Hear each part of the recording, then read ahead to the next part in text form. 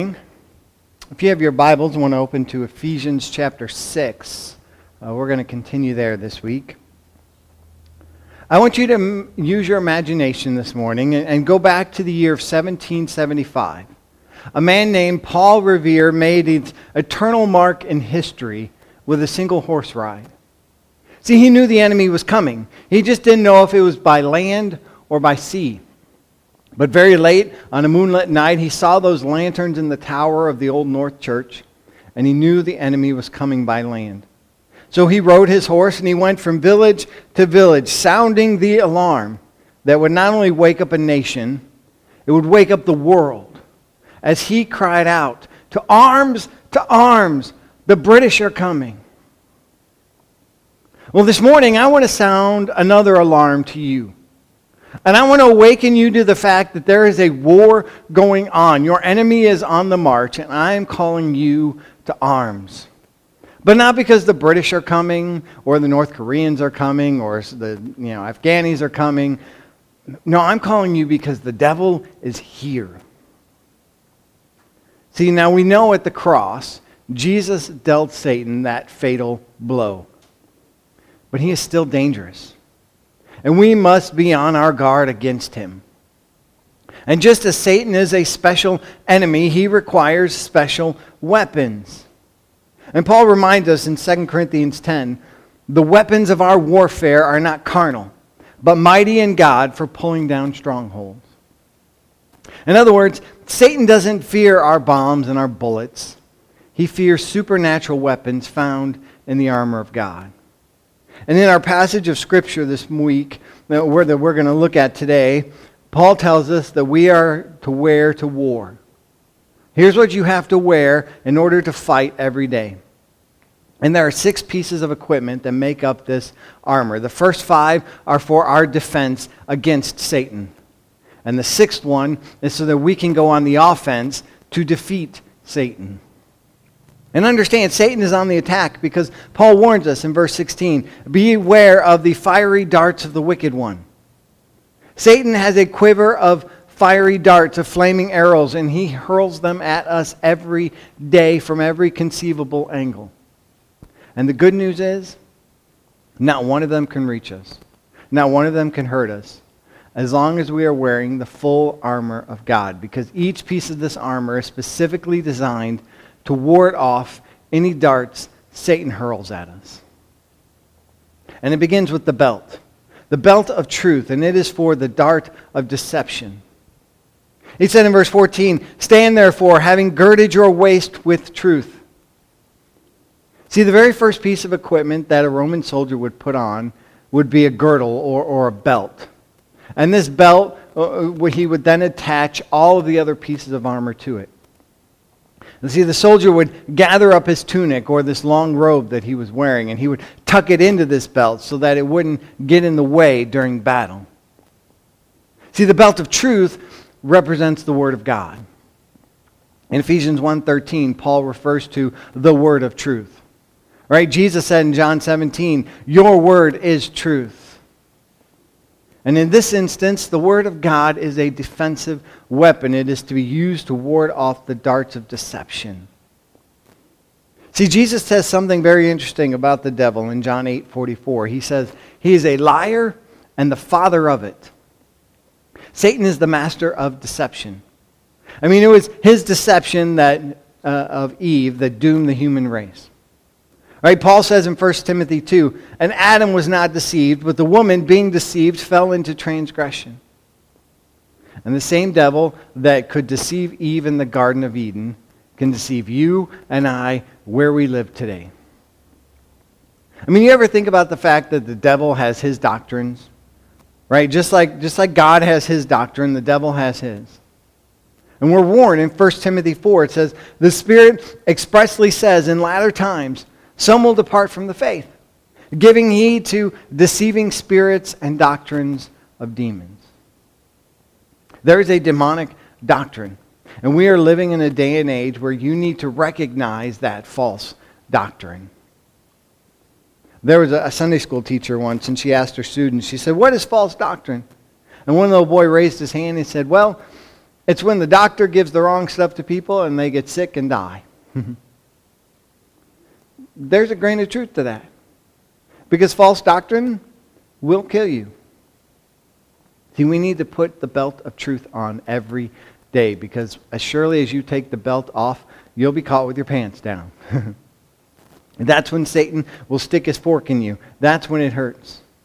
And you see, this book is truth. It is not God's word because it is true. It is true because it is God's word. God doesn't say something because it's true. Something is true because God says it is. And no matter what you hear from any other pulpit, any other professor, any other preacher, if it doesn't line up with this book, it is not truth. The reason the devil hates this book so much is because it is the word of truth. And one Bible scholar made this observation. He said, Satan does not waste his ammunition. Professors are being paid to teach philosophy and English and biology and mathematics, and often they take time from their class periods to undermine the Bible and Orthodox Christianity. Why are they not doing the same thing with sacred books of other religions? Well, the answer is Satan, the original liar, is sympathetic with these books that lie. His real enmity is directed against the book of truth because it contains the dynamite for his defeat. So yes, every day we must put on the belt of truth, which is the Word of God. Second, after we put on the belt of truth, we must put on the breastplate of righteousness to protect us from the darts of disapproval. Right? The breastplate was this tough, sleeveless piece of armor, and it covered the entire torso of the soldier. It was designed to protect the most vital organ of the body, the heart. And see, the heart is the real battlefield in this war. In the Bible, the heart represents the will, the emotions, the mind, and it is the essence of what we are. Your eternal destiny is determined in your heart. Romans 10:9 says, if you confess with your mouth that Jesus is Lord and believe in your heart God raised him from the dead, you will be saved. How you think, how you act, the person that you are or will become, is all determined in your heart. Psalms 23:7 says, as a man thinks in his heart, so is he. And the heart of Satan's attack is the attack on the heart. And what Satan will do is he will come to your heart and he will try and tempt you to sin. And then the moment that you sin, he condemns you because you sinned. He is the accuser, and he loves to remind us of our sins. He loves to bring them up to our attention and dig up old dirt and throw it in our face. He loves to rattle all those skeletons in our closet. And he does that until we become doubting Christians, and then become depressed Christians, and finally become defeated Christians. That's why it is so important to wear the breastplate of righteousness, because when you do, you can distinguish between the convictions of the Holy Spirit and the accusations of the devil. See, the Holy Spirit uses Scripture to convict us. Satan uses feelings to condemn us. When the Spirit convicts us, it draws us closer to God, but when Satan condemns us, it drives us away from God. The Spirit convicts you of unconfessed sin so you can get right with God. But Satan accuses you of sins you've already confessed so that you don't feel right with God. And when all that happens, and let me be honest, it happens to every single one of us, you have to take up the breastplate of righteousness. And let me tell you what that means. When the Bible talks about righteousness, it refers to sometimes to positional righteousness and sometimes to practical righteousness. And here's the difference. When God saves you, he declares you righteous once and for all. We call that justification. But there is also righteousness that God wants to manifest in my life day by day, and we call that sanctification.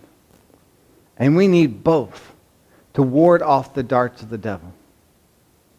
Right? 2 Corinthians 5, it says that we are the righteousness of God in Christ. So the next time Satan comes at you with the dagger of condemnation in his hand, and he tries to give you the spirit of disapproval, tries to make you think that you are not right with God, make sure you have on the breastplate of righteousness. And you tell them, Satan, I am in the righteousness of God in Christ, and nothing you can say and nothing you can do will ever change that. And you know what happens? That dagger of disapproval breaks off in his hand against the breastplate of God's righteousness. Third, we see the gospel of peace, and it's for the darts of deception. He says this in verse 15, and with your feet fitted with the readiness that comes from the gospel of peace. One of the most important pieces of equipment for a soldier is his boots. Without good boots, he couldn't march. He couldn't stand and fight. And so attached to the sole of the Roman soldier's boots were bits of metal and hobnails, and that was so that he would have good traction and good footing in case he had to fight on a wet field or slippery cliffs. I mean, it's important for soldiers to keep their feet because no soldier can fight flat on their back. That's why we're told we have to have our feet fitted with the readiness that comes from the gospel of peace.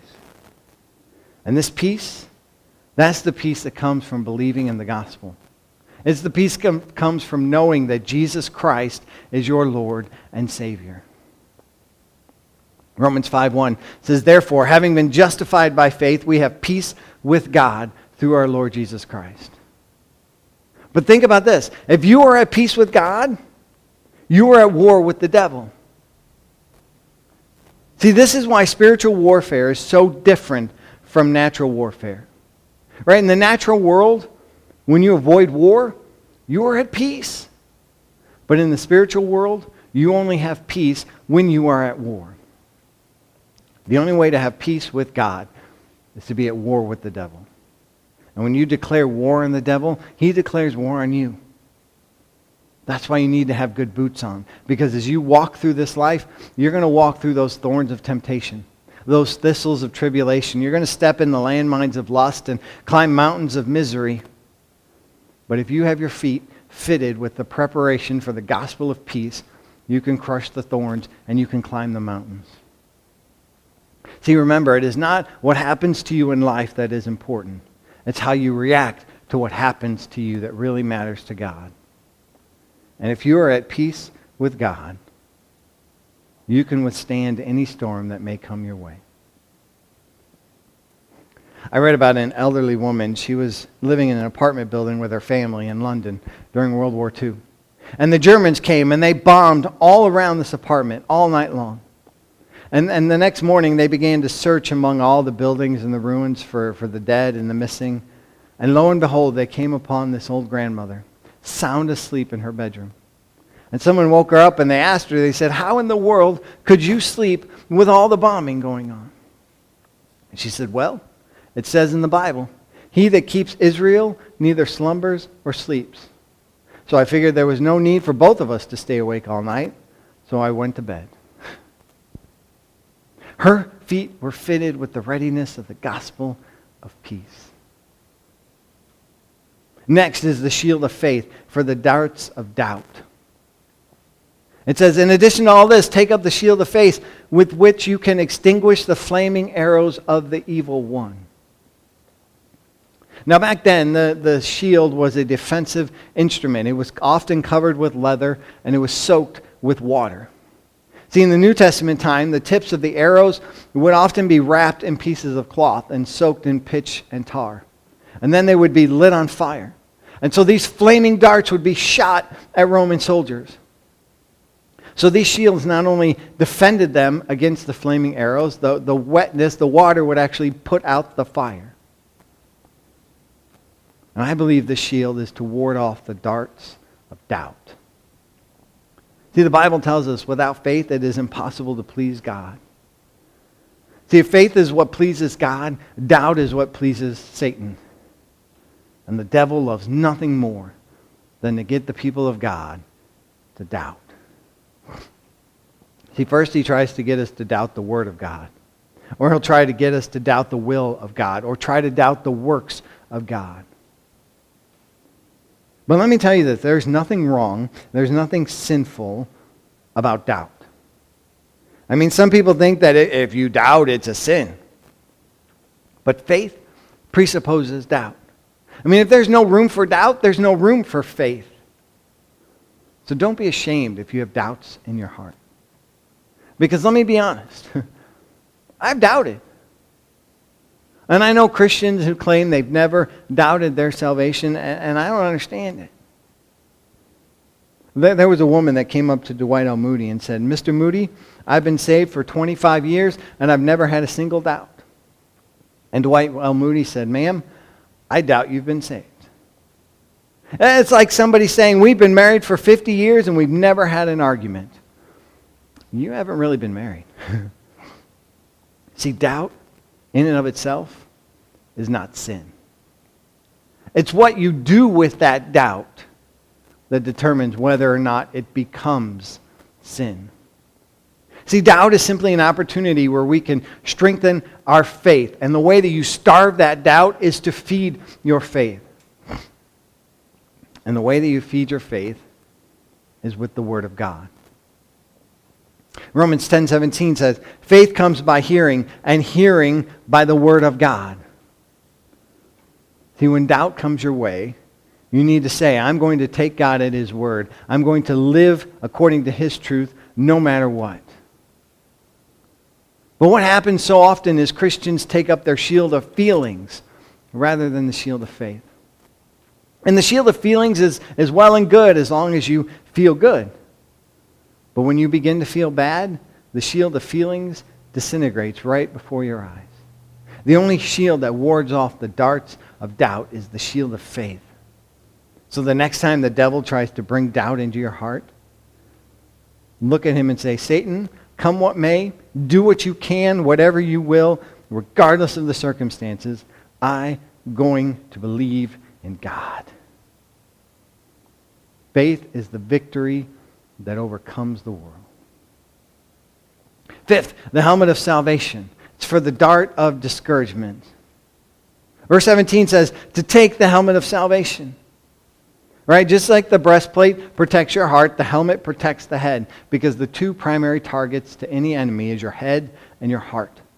And if Satan can't get to your heart, he's going to attack the head. And he's going to play mind games with you. And he's either going to try and make you think that you're lost, or get you so discouraged that you think you're lost. And when that happens, you put on that helmet of salvation. See, the helmet is first the knowledge that you are saved. And it's also the confidence you can't lose it. You know, the Bible teaches two things about salvation. First, you can be sure of it, and number two, you can be secure in it. So when the devil gets you to doubt, don't look at your past experiences. Don't look at how you used to feel. Don't even pull out your baptismal certificates. Pull out the Word of God. I read about a little boy who went to a revival meeting. And while he was there, he received Christ as his Savior. And on his way home, he said Satan was tempting him. It seemed like Satan was just perched on his shoulder whispering, "You're not saved. You're not good enough. You're not strong enough. You're not going to make it to heaven." And the devil was doing everything he could to make this little boy think he was lost. And the boy got home and he felt like he was just going through torment. And so he sat down on the couch. And finally he said to himself, what was that verse the preacher preached? It was John 5:24. And so he started repeating it to himself. It said, "Verily, verily, I say unto you, he that hears my word," he said, "I've heard it. And he that believes in him who sent me," I believe in him, "has everlasting life." I've got it. "And shall not come to judgment, and I'll never lose it." He said, "I have everlasting life." Jesus said so. And he took the Bible and he stuck it under the couch and he said, "There, devil, read it for yourself." And he said, from that time on, the doubt left him. That's taking up the helmet of salvation. Finally, the sword of the Spirit is for the darts of disbelief. This is our final weapon. The sword of the Spirit. It is the Word of God. And remember, the first 5 were for our defense against Satan. But this is for our defeat of Satan. Because God does not always want us to be on the defense. Sometimes He wants us to be on the offense. General George Patton once said, "You fight a war attacking from the front, not defending from the rear." See, we must take the sword of the Spirit and go on the attack. Now, the Roman soldier, they would have a short sword, about 14 inches long, and it was sharp at the end and on both sides. And it would cut both ways.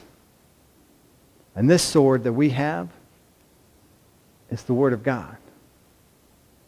Think about this. We have a defense for every weapon he has, but Satan has no defense for the one weapon we have. When we put on the armor of God, we can defend ourselves against his attack. But when we take up the sword of the Spirit, the Word of God, he can never defend himself against us. I mean, think about it. When Jesus was alone in the wilderness for 40 days and 40 nights fasting, and then Satan came and tempted him. Right? And what was the one weapon that Jesus used against him? It was the Word of God. Each time, what did he say? It is written. He simply took the sword of the Spirit and he thrust it into Satan. But our problem is, too many times we keep that sword in the sheath and we never pull it out. We need to be ready. Martin Luther preached a sermon in 1531. And even though it's almost 500 years old, he said something that I want you to listen to, because I think it's about our war. Here's what he said. Christendom must have people who can beat down their adversaries and opponents and tear off the devil's equipment and armor, though he may be brought into disgrace. But for this work, powerful warriors are needed who are thoroughly familiar with all the Scriptures. But as not all Christians can be so capable in defending the Word and articulates of their creed, there must have teachers and preachers that study Scripture and have daily fellowship with it so that they can fight for all the others. Yet each Christian should be so armed that he himself is sure of his belief and of his doctrine. That he is so equipped with the sayings from the Word of God that he can stand up against the devil and defend himself when men seek to lead them astray.